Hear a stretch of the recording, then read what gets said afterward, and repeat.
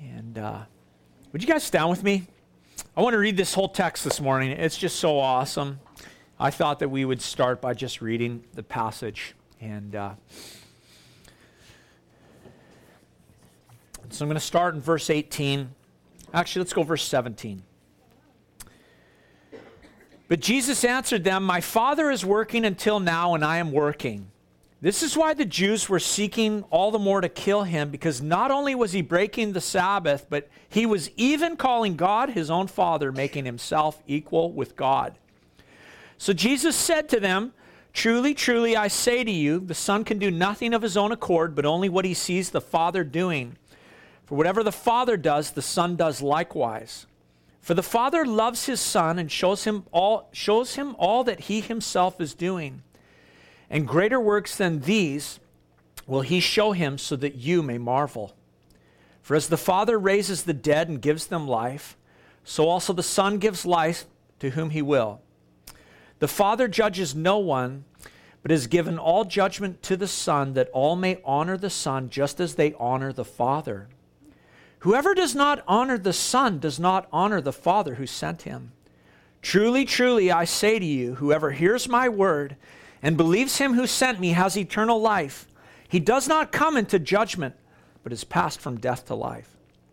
Truly, truly, I say to you, an hour is coming and is now here, when the dead will hear the voice of the Son of God, and those who hear will live. For as the Father has life in himself, so he has granted the Son also to have life in himself. And he has given him authority to execute judgment, because he is the Son of Man. Do not marvel at this, for an hour is coming when all who are in the tombs will hear his voice and come out. Those who have done good, to the resurrection of life, and those who have done evil, to the resurrection of judgment. I can do nothing on my own. As I hear, I judge, and my judgment is just, because I seek not my own will, but the will of him who sent me. If I alone bear witness about myself, my testimony is not deemed true. There is another who bears witness about me, and I know that the testimony that he bears about me is true. You sent to John, and he has borne witness to the truth. Not that the testimony that I received is from man, but I say these things so that you may be saved. He was a burning and shining lamp, and you were willing to rejoice for a while in his light. But the testimony that I have is greater than that of John. For the works that the Father has given me to accomplish, the very works that I am doing, bear witness about me that the Father has sent me. And the Father who sent me has himself borne witness about me. His voice you have never heard, his form you have never seen. And you do not have his word abiding in you, for you do not believe the one whom he has sent. You search the scriptures because you think that in them you have eternal life, and it is they that bear witness about me. Yet you refuse to come to me that you may have life. I do not receive glory from people, but I know that you do not have the love of God within you. I have come in my Father's name, and you do not receive me. If another comes in his own name, you will receive him. How can you believe when you receive glory from one another and do not seek the glory that comes from the only God? Do not think that I will accuse you to the Father. There is one who accuses you, Moses, on whom you have set your hope. If you believed Moses, you would believe me, for he wrote of me. But if you do not believe his writings, how will you believe my words? Let's pray. Lord, what an incredible passage of Scripture. I'm just excited to get into it and to consider these things. And Lord, we just come to you in faith this morning. Lord, we believe in the Word of God. We believe that the written Word of God leads us to the living Word of God, a person, Jesus Christ. Jesus, we believe that your Word is a lamp unto our feet and a light to our path. And so, God, we pray that you would bring light to us, Lord, that you would enlighten our path, that we would grow in understanding and knowledge, Lord, and that we would be transformed, that our hearts would be changed. So, Lord, we ask this morning, as we consider your word and these things, that your Spirit would speak to our hearts, Lord. We ask that you would give us that spirit of wisdom and revelation that the Apostle Paul prayed for, Lord, that we might know you better. And so, God, we commit this time to you in Jesus' name. Amen. Amen. Right on. You can be seated. Great text, eh? I've been looking forward to getting into this one since we were last in John chapter 5. John chapter 5 is just like an awesome chapter. So let's set the table and get our bearings again here by just remembering where we've been and where John's taken us and the journey that we've been on. Because this text that we just read this morning follows the healing on the Sabbath of a man who had been an invalid for 38 years. And Jesus came to that man at the pools of Bethesda and said to him, "Do you want to be healed?" And then he raised that man up. He told him, "Get up, take your bed, and walk." And so the man did that. He stood up after 38 years, picked up this mat that he'd been laying on, and was walking around with this mat. And the day that it happened was on the Sabbath. And it was this event. What John wants us to know is that it was this event that escalated the whole controversy that was happening between Jesus and the religious leaders, the scribes, the Pharisees, the teachers of the law. And Jesus kind of just poked the religious establishment in the eyes here a little bit with this situation. I mean, they were not overly fond of Jesus in the first place. His ministry had grown much larger than that of John the Baptist. We've seen that in John's gospel. And Jesus, knowing that the religious leaders had observed this, John told us, Jesus withdrew to the region of Galilee. There, God continued to just bless. Miracles were happening. The message of the gospel was going forth. And Jesus was staying in the backwaters of Galilee. And ministry and influence was exploding. But it was only a matter of time that he was going to have to go to Jerusalem, and the confrontation was going to happen. And so in the season of the Jewish feast, Jesus made his way to Jerusalem, and it was there at that time that he healed this man at the pools of Bethesda who had been an invalid for 38 years, and the religious establishment was ticked. And these religious leaders had two problems with Jesus, okay? The first is this. They had problems with the things that he did. The first problem was the things that he did, and John tells us that they were persecuting Jesus because of the things that he did. And so what did he do? What did he do? Well, he did this. He healed a man on a Sabbath. Oh, you did what? He healed a man on a Sabbath, but in their minds, he was trampling on their sacred traditions. There were so many traditions on the Sabbath. There were so many rules and regulations surrounding the Sabbath, and nobody likes a person or a man who tramples on human tradition. And Jesus told this man, "Pick up your mat and walk." That was breaking the Sabbath, to carry your mat on the Sabbath, and Jesus had instructed him to do that. So he ignored the tradition, and when they questioned him with regards to that, he put himself above the Sabbath, which was sacrilege in their minds. He was violating that which they considered sacred. And it was like they were the religious leaders. It's like, don't you know who we are? Like when we question you. And Jesus didn't, give honor or respect to those traditions.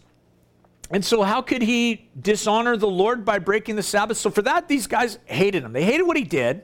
The second thing is they hated what he said. The things that he said, that was a problem for him. And John tells us, they persecuted him because of the things he did, but they wanted to kill him because of the things that he said. When they questioned Jesus about performing a miracle on the Sabbath and instructing this man to carry his mat, Jesus said to them, "My Father is working until now, and I am working." It's interesting because Jesus didn't say that God works on the Sabbath, so I follow his example. No, he says this. He says, "My Father works right now. My Father is working, and so do I." And when we think about the Sabbath, it's true that Sabbath is a time of rest for man, but it's not rest for God. I just remind you of that. Sabbath is not rest for God. On the Sabbath, the sun comes up. On the Sabbath, he still sustains the universe by the power of his word. On the Sabbath, the rain still falls on the just and the unjust. I mean, God is working on behalf of his creation on the Sabbath. And so Jesus says, my Father is working, and I too am working. And in the eyes of the religious leaders, this statement was a move from the crime of sacrilege for the things you do on the Sabbath, breaking the law, to escalate further to the crime of blasphemy. He wasn't just speaking, Jesus no longer was just speaking sacrilege about the Sabbath. He was doing so with regards to God. And John tells us that he was making himself equal with God, and that's blasphemy. And you know, I just think about this, like we read this in our modern Western thinking, we go, big deal. We call God Father all the time. Like, what's the problem here? But we have to understand, as they understood in their culture and in their religious thinking, they instantly changed their charges against Jesus when Jesus said, my Father. When he called God my Father, they said, whoa. This guy's not just guilty of sacrilege, he's guilty of blasphemy. He's blasphemed the name of God by calling God my Father. In their minds, that was a total assertion. Jesus was asserting equality with God, and we know that's exactly what he was doing, and they got it. When he spoke, they understood his words to mean that he was claiming God.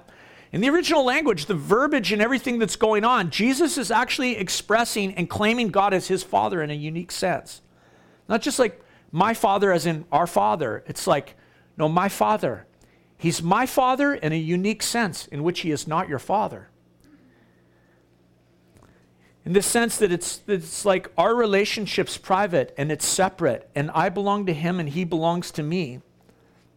And so Jesus was claiming God as his Father in a way that no one else could, which meant this. He was harmonizing his nature and his character and his personality and his actions with the actions of God. He was saying, I'm God.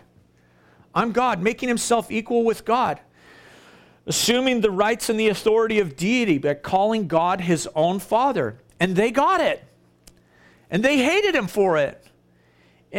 Not only was he trampling their traditions, but he was calling God his Father, making himself equal with God. And John wants us to know, here's the thing, this is why the official persecution began against Jesus. This gospel is going to begin to escalate now. There's going to be an escalation in the persecution against Jesus and the plot to kill him. This is why they had to kill him. They had to nail him to a cross. And in one sense, they're right. You know, we kind of don't give these guys credit for that sometimes. Like, in one sense, they're right.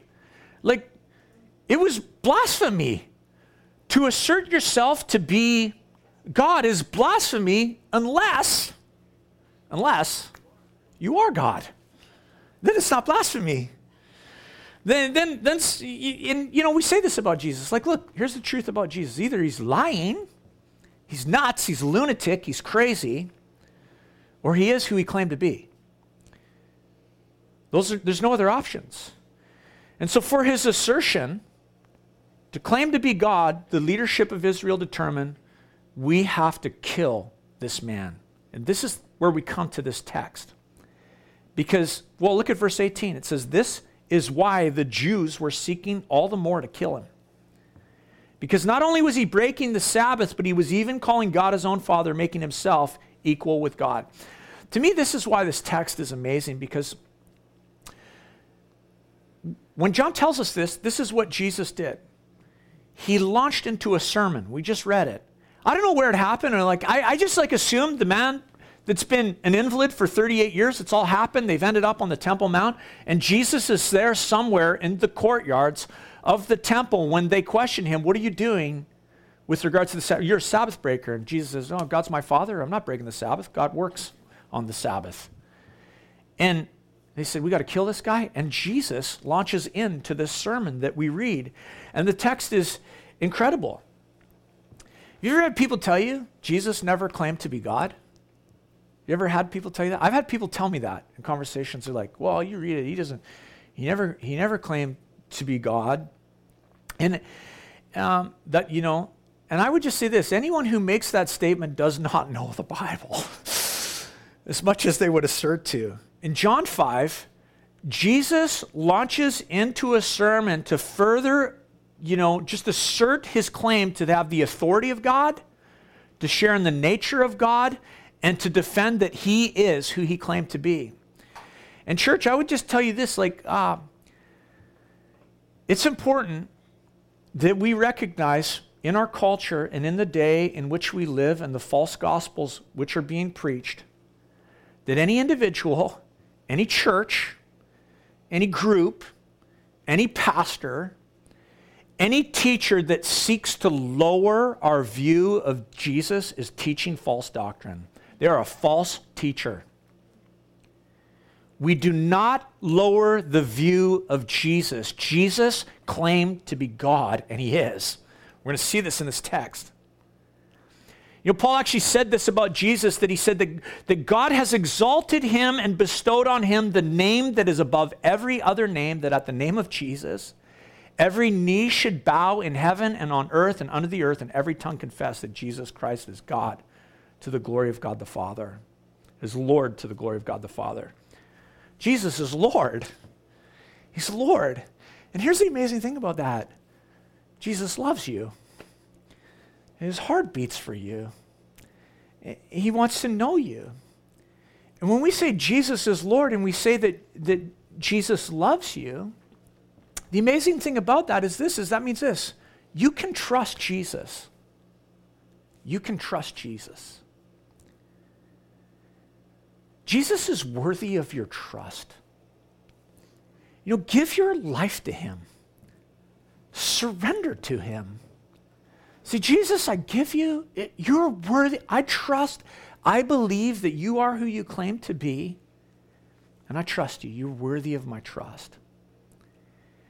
And Jesus, as we consider this text, he knew that those religious leaders knew that he was claiming to be equal with God. I just think this, had there been a misunderstanding, it's like, oh, okay, we just crossed wires here as I'm doing this. He would have tried to clear it up.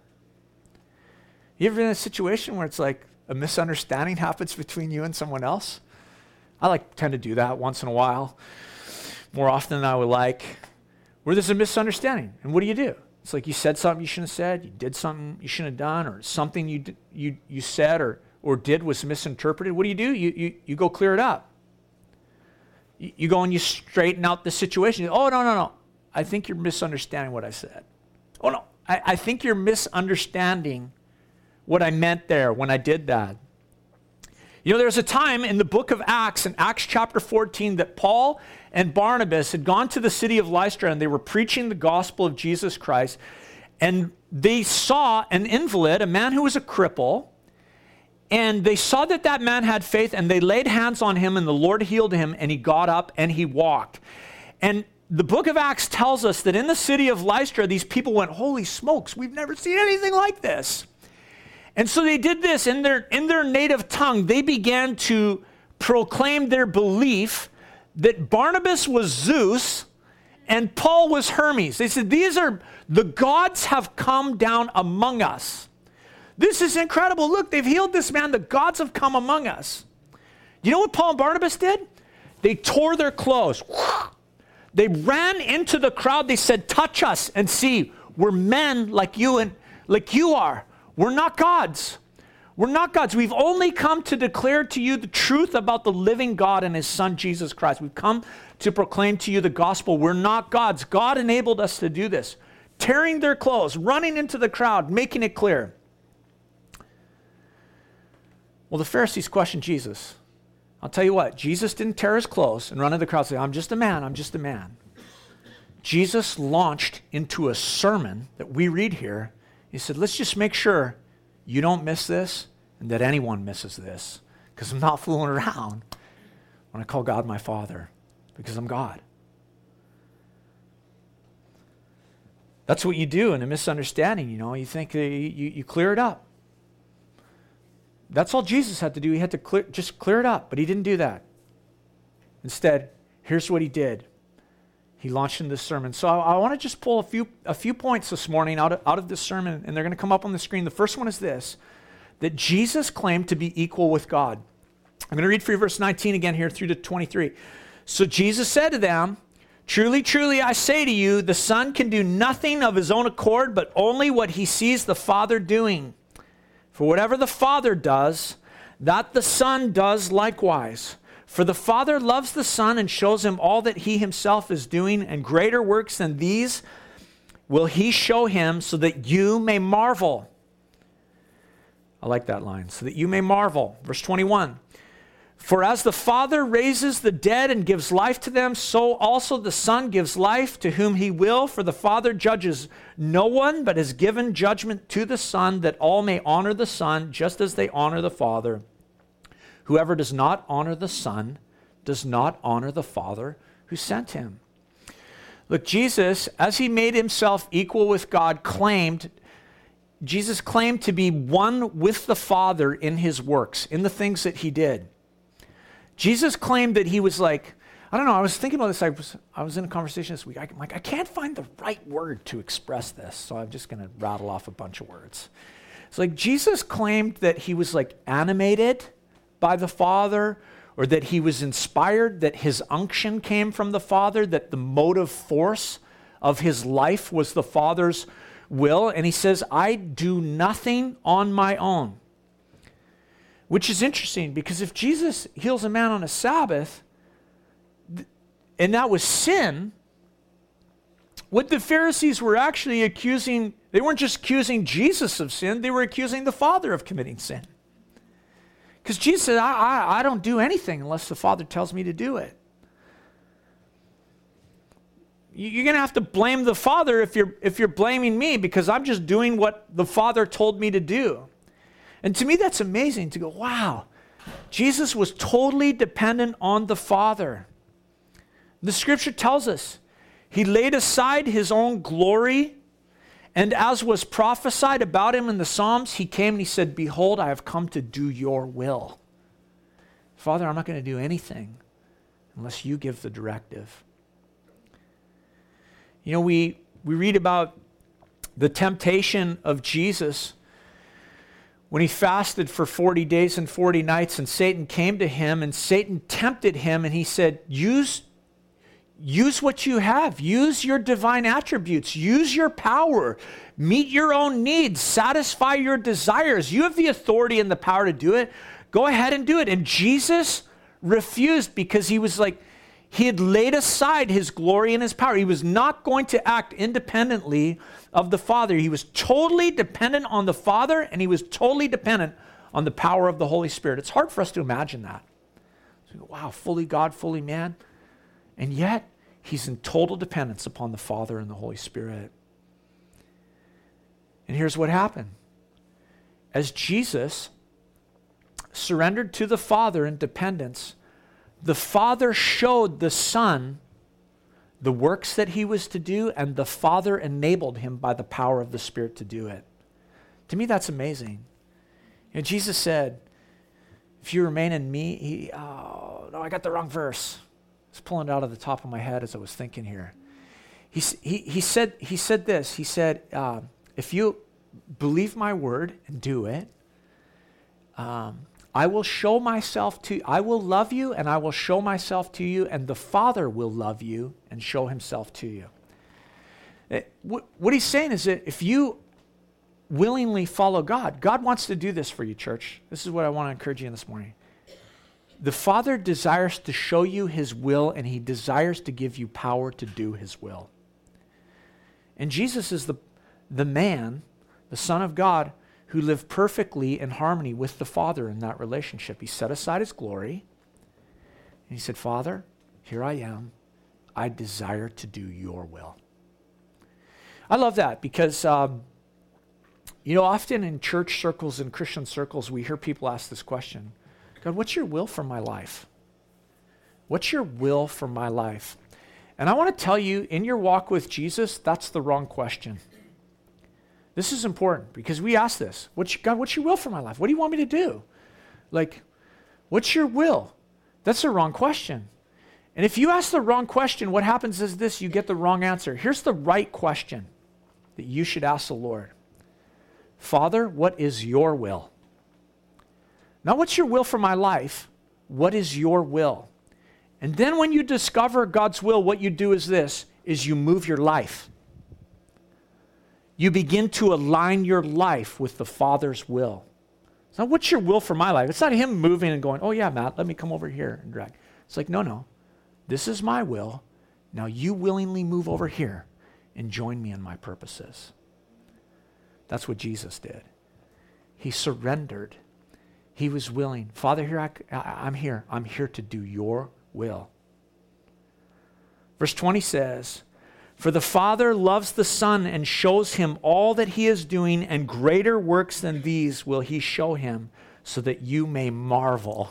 So that you may marvel. My family, we went over across the pond yesterday to North Vancouver because we were going to the movie, Marvel Endgame. And we have some fans in our house, not me. I'm like, I get dragged along to these things. And so Lisa had pre-bought tickets. I don't know if you know this about this movie. This is big, okay? If you're a teenager, this movie's important. And so Lisa had pre-bought tickets a month ago, and so we went into the city. Yesterday was opening day for the movie. We thought we'll go in as a family and make a whole event out of it. And so we found out, though, when we got to the movie that our tickets were no good because my wife had bought VIP tickets into the 19-plus seating by accident, and the kids couldn't get in. And this movie's like sold out, man, for like, I don't know, like, so anyways, they gave us a refund and we left with some disappointed people. And parents, Parents, we're failures, you know? Jesus says this, I'm going to show you greater things and you are going to marvel. I love that. I love that. He basically says to these guys, look at, you're bugged about the things I'm saying and the things I'm doing. You haven't seen anything yet. You haven't seen anything yet. The things that I'm going to do, you're going to marvel at them. He's hinting at the things that are yet to come. And I think verse 21 hints to what Jesus is speaking of. He says this, I am going to raise the dead. You marvel at what I just said? Let me tell you something incredible. I'm going to raise the dead. I'm going to raise the dead. Jesus claimed that he could give life. Look at verse 21. For as the Father raises the dead and gives them life, so the Son gives life to whom he will. As far as the Gospels were concerned, in John's Gospel, Jesus yet to raise anybody. Just coming to Jerusalem really for the first time for this conflict and things to get rolling. And Jesus claimed that he had the power to raise the dead, and that too was blasphemous in their culture. And in their understanding, they knew this, that only God had the authority and the power to judge and to raise the dead and to call forth the dead in the resurrection. Jews rightly believed that. But Jesus claimed that he had that power, and he claimed that he could demonstrate it, that he could prove it. And we know his power to raise the dead just wasn't, a reference to those who are physically dead. Jesus raises those who are spiritually dead. We were once dead in our sins. And we were born again. We were raised to life. We experienced a spiritual resurrection. And so it's awesome. So here's the second thing I want you to catch in this part is Jesus claimed, it's up there already. Jesus claimed to be equal with the Father in executing judgment. Verse 22, for the Father judges no one, but has given all judgment to the Son, that all may honor the Son, just as they honor the Father. Whoever does not honor the Son does not honor the Father who sent him. Look, Jesus claimed to be the judge of all men. Abraham, in Genesis chapter 18, when Sodom and Gomorrah was about to be judged, Abraham was praying to the Lord, and he was asking for mercy, and he was negotiating with the Lord. What if there's 50 righteous? What if there's 40 righteous? What if there's 30 righteous? And Abraham's just praying and negotiating with the Lord, and he says to Yahweh, Jehovah, he says, I know that you're the judge of the whole earth. Abraham declared that. The father of the Jewish people declared, I know that you, Jehovah, are the judge of all men, that judgment belongs to you. You will judge the earth. And Jesus said this. He told them, all judgment has been given to me. That's like a clear claim. to deity right there. The third thing Jesus claimed in this is that he claimed to be worthy of equal honor with the Father. Jesus said, if you don't honor me, you don't honor the Father. To me, that's just like so straight up. It's like, wow, you can't get your way out of that. You know, and I would just say this, look, religious people who say that they worship God, but then who deny the deity of Jesus, they're not honoring the Father. You can't claim to have the Son if you don't honor the Father. Apart from Jesus Christ, we cannot know or serve the Father. Jesus said, I am the way, the truth, and the life. No one comes to the Father except through me. And this is a great verse, you know, just when somebody comes knocking on your door or you get in a conversation with some cult or some group that claim that Jesus is a created being, that that the Trinity is not real, it's not proper doctrine or whatever it is, someone who says that Jesus is less than the Father, look at, Jesus said this, you don't have the Father if you don't honor the Son. Straight up. And it's interesting that 3 times in this text, Jesus begins with what he's about to say by saying, truly, truly, I say to you. In the Hebrew, it's this, amen, amen, I say to you. So be it, I say to you. It's like, you know, pay attention to what I'm about to say because this is really important. So here's the second thing Jesus declared as he gave these truths. Jesus claimed to have authority to raise the dead. Check out the next slide. He claimed to have authority to raise the dead. Look at verse 24. Truly, truly, I say to you, amen, amen, I say to you, whoever hears my word and believes him who sent me has eternal life. He does not come into judgment, but he has passed from death to life. Truly, truly, I say to you, an hour is coming, is now here, when the dead will hear the voice of the Son of God, and those who hear will live. For as the Father has life in himself, so he has granted the Son also to have life in himself, and he has given him authority to execute judgment, because he is the Son of Man. Do not marvel at this, for an hour is coming when all who are in the tombs will hear his voice and come out, those who have done good to the resurrection of life, those who have done evil to the resurrection of the dead. Jesus claimed to have authority to raise the dead, and it's interesting, in this passage he speaks about 4 resurrections. 4 of them. The first one is this. Jesus claimed that he had the authority to resurrect lost sinners to eternal life. How are lost sinners raised from the dead? Let's say this, by hearing the word of God, by hearing the gospel preached. Anytime Jesus raised the dead, we're going to see this as we continue in the book of John, it happened by his word. Young man in the village of Nain, Jesus said, young man, I say to you, get up. Man got up. Little girl in the Galilee, little girl, took her by the hand, little girl, I say to you, arise. She was raised from the dead. Lazarus' tomb, roll that stone away. Lazarus, come forth.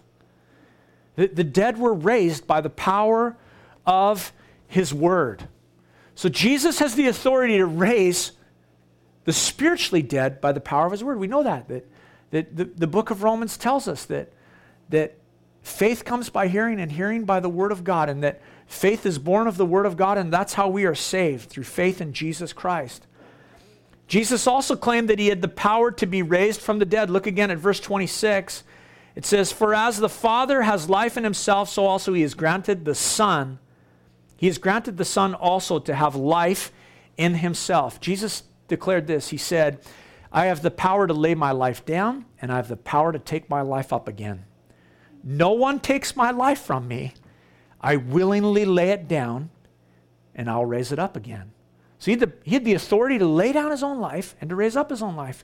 Jesus also claimed that he would raise believers in what he called the resurrection of life. That's a future resurrection. We know this. When believers are raised from the dead, a resurrection when Jesus comes again. 1 Corinthians 15, we touched down there last Sunday. Easter, 1 Thessalonians chapter 4 teach us about the resurrection of life. And, sometimes we wonder about that. We go, oh, what does that look like? What about my relatives that got cremated? What if they got cremated and I took their ashes and spread them on Bonnybrook Beach? The ocean rolled in there. How can they be raised from the dead? Look, a resurrection, the resurrection of life it's not a reconstruction of old Matt, of old whoever you are out there. I'm just going to start picking on you out there. I decided not to. It's not a reconstruction.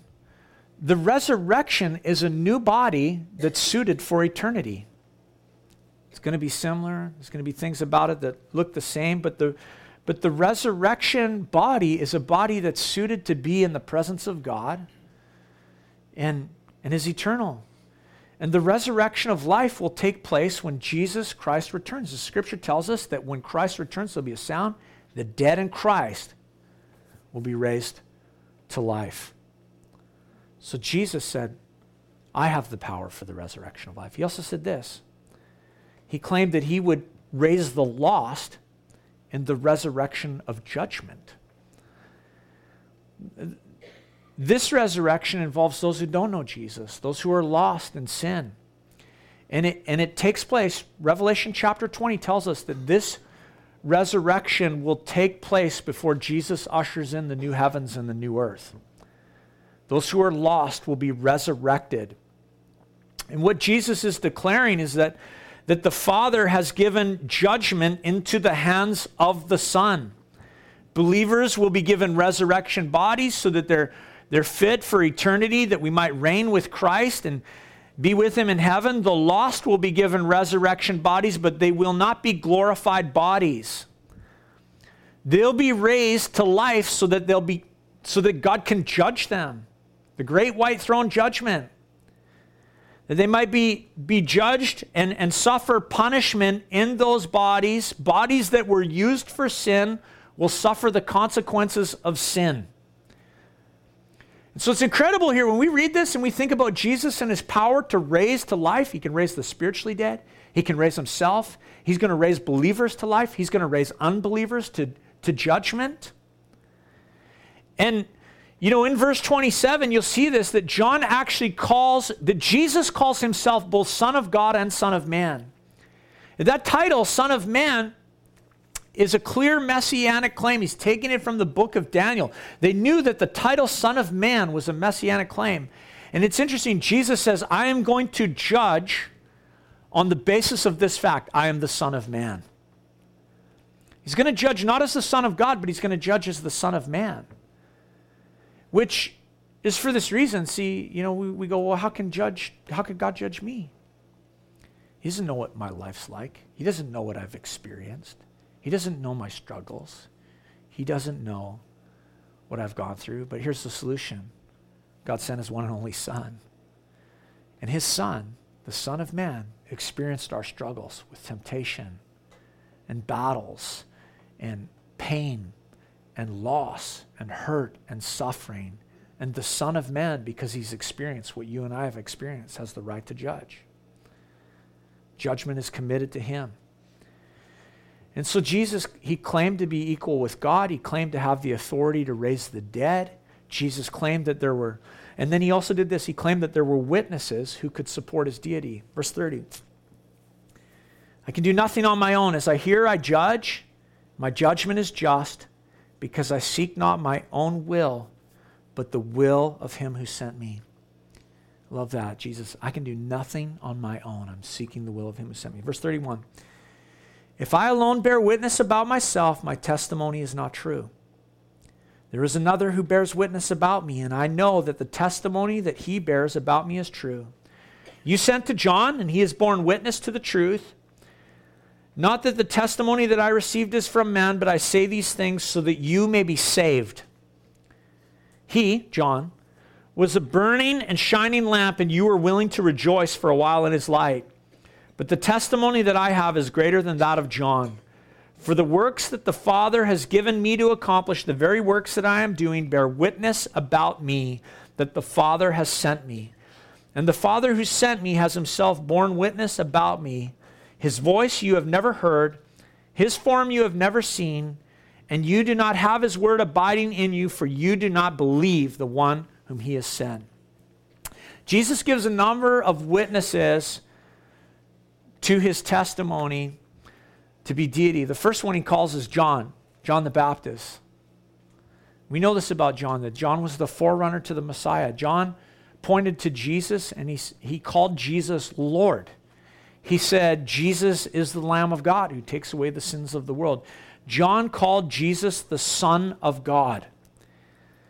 And Jesus says about him, he's like, he was a lamp. He shone. He brought light into the darkness, and he was pointing to me.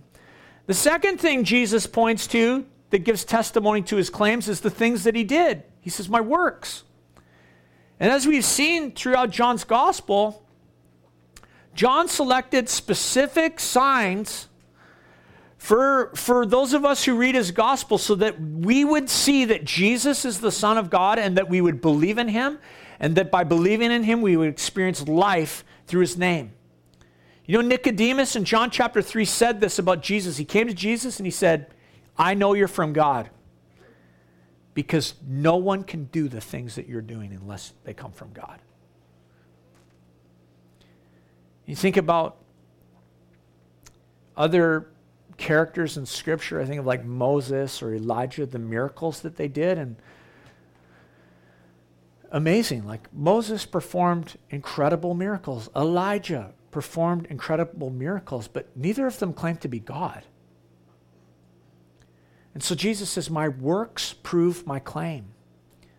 The third witness he called was the Father. You know, 3 times during the ministry of Jesus, the Father's voice was heard from heaven. Remember at the baptism of Jesus? He came up out of the water. The Spirit of God descended upon him in the form of a dove, and there was a voice from heaven that said, this is my beloved Son. With him I am well pleased. Or at the story of the Transfiguration, Peter and James and John are up on the mount with Jesus, and Moses and Elijah appear, and Peter's running his mouth like usual, and a voice comes from heaven. The voice of the Father says, this is my Son. With him I am well pleased.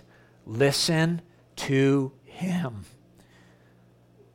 And then we're going to see this when we get to John chapter 12. We often miss this in Scripture. There was a voice from heaven at the triumphal entry. When Jesus rode on that Palm Sunday into Jerusalem and he came into the temple grounds, he prayed and he said, Father, glorify your name. And a voice was heard from heaven. John chapter 12, verse 28 tells us that the Father said, I have glorified it and I will glorify it again. 3 times the Father spoke right from heaven, giving witness to the person of Jesus. The fourth thing that Jesus claimed gave witness to him was the Scriptures. The Scriptures, you know that it's inconsistent to claim to study the Bible and then yet to reject Jesus. That's like, it doesn't add up. You cannot claim to study the Scriptures and then reject Jesus. Because cover to cover, this book has, look, if we were to boil this book down to there's one theology, Jesus. It's about Jesus, cover to cover. He's hidden in there everywhere. You got to learn to look for him. And it's inconsistent to study the Bible and to reject Jesus. And the Jewish scribes thought that they knew the Bible. They thought they knew the Word, but they did not know the Word. They knew the Word, but they did not know the living Word. And Jesus actually claims that his word is on equal plane with the Scriptures. Let's read through here to the end of the chapter. Verse 39. You search the Scriptures because you think that in them you have eternal life. And it is they that bear witness about me. Yet you refuse to come to me that you may have life. I do not receive glory from people, but I know that you do not have the love of God within you. I have come in my Father's name, and you do not receive me. If another comes in his own name, you will receive him. How can you believe when you receive glory from one another and do not seek the glory that comes from God, only from God? Do not think that I will accuse you to the Father. There is one who accuses you, Moses, on whom you have set your hope. For if you believe Moses, you would believe me, for he wrote about me. He wrote of me. But if you do not believe his writings, how will you believe my words? I love verse 39 there, where he says, you search the scriptures because you think that in them you have eternal life, but they bear witness about me. The Greek word translated search for us into English search means this, to track a scent. It's like this. Think of a lion on the scent of an injured animal. You know that animal's leaving a trace of blood as they go, and the lion is stalking. He's searching out that prey. Or think of a bloodhound sniffing out whatever they're hunting. That's the term that's used for studying the scriptures. Jesus says this is the way you're to study the scripture. Follow the scent of blood. Sniff out the scent of Jesus. Follow the thread of the cross, that scarlet thread of the cross. Look for Jesus. Genesis to Revelation. Sniff him out. Hunt him out. Search him out. Look for Jesus. And so as Jesus is teaching these guys, he seems to just, he brings this judgment against these leaders that they refuse to receive him, refuse to come to him, that they refuse to receive the testimony of Scripture. You know, you search the Scripture doctrinally, but you've missed the entire point because you missed me. He said they failed to have love for God. God was outside of their affections when they rejected Jesus.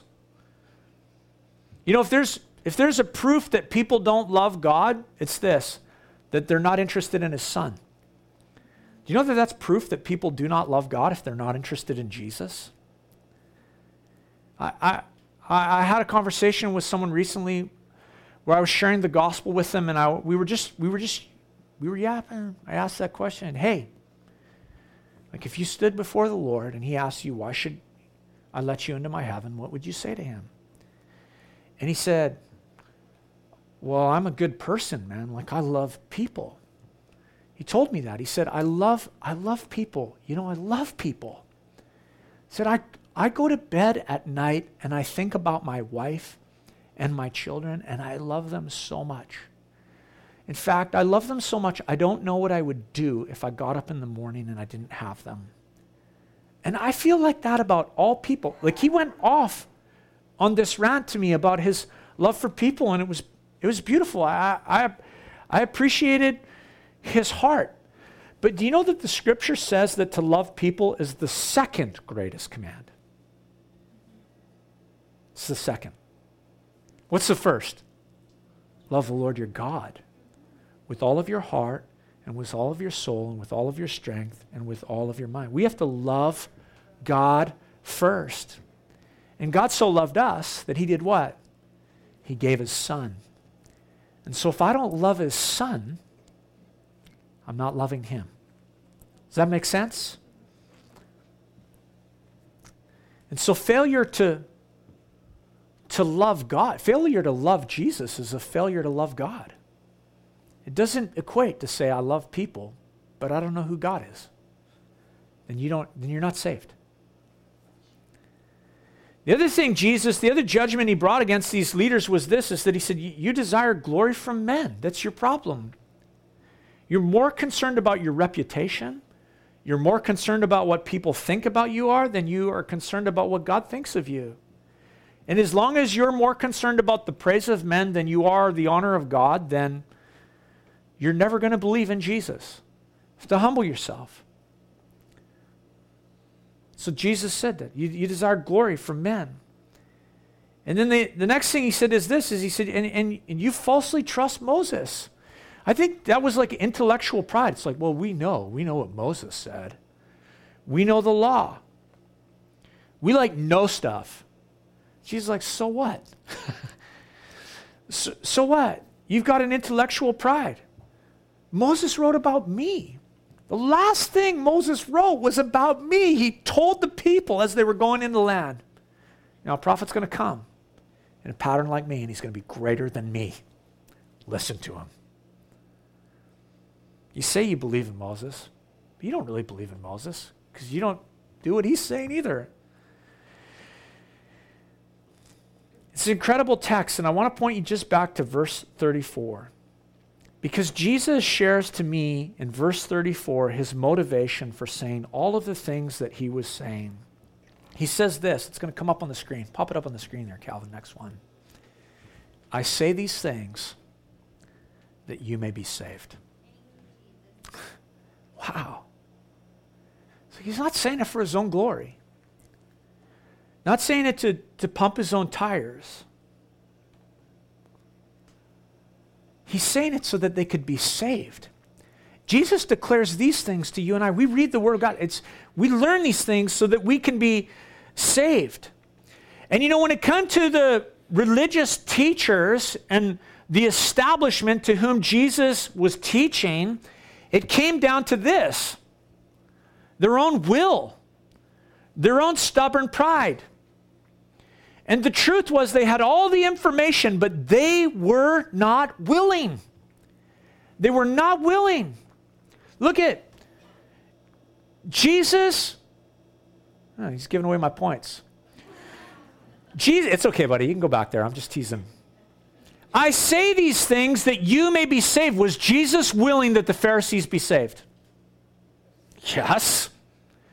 Is Jesus willing that all men be saved? Yes.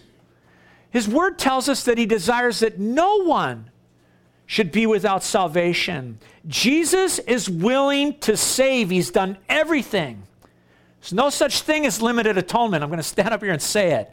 There's no limit to the work of the cross. There is no limit to the work of the cross. The cross is for all. The question is this: are you willing to surrender to the one who gave all for you? That's the question. And that is why people are lost. Not because they don't get the chance, not because God hasn't chosen them, not because there isn't enough evidence, but because they are not willing to come to Jesus that they might have life. He said, I say these things to you so that you can be saved. And I have just been so challenged by the Word of God to surrender my will to Jesus, to say, Jesus, I surrender. I surrender, I surrender. Not my will, thy will be done. Salvation is a matter of your will. Following Jesus, church, is a matter of your will. God desires to do lots of things in our life. God desires to show himself to us and reveal his love to us. But the question is, are we willing? That's for the unsaved and for the saved. And so I want to leave you just with this challenge this morning. Tell the Lord, Lord, I'm willing. I don't even know what that means, Lord, but I am willing. I desire to do your will because I know you're worthy of my trust. You are who you claim to be. I'm willing. I'm willing, Jesus. I mean, I'm like battling with controlling my thoughts. I'm battling with this area of sin. I'm battling in this relationship. I like struggle with this. I'm battling this. I don't know. Lord, I'm willing. I'm willing. Come and work in me. Come and change me. You know, it's interesting that the will of Jesus wasn't wrestled to the ground, but it was wrestled to the ground for us as he agonized in the Garden of Gethsemane. And he said, Father, not my will, but thy will be done. And then he went to the cross. And you know, if you're going to surrender your will to Jesus, the path goes through the Garden of Gethsemane to the cross. But the beauty of that is this, is that the fruit of surrender is this: God will raise you from the dead. When you surrender your will to Jesus Christ, you will experience a resurrection from the dead. Spiritually, Jesus talked about it, John 5:24. They were dead, but now they're alive. Spiritually happens. It will physically happen. God desires to do that, but seed cannot sprout unless it dies. Father, I'm willing. You don't even know what it means, but I trust you. because of who you claim to be. You're the Son of God, the Son of Man. You are God, Jesus, and I surrender my will to you. Let's pray. Would you stand with me?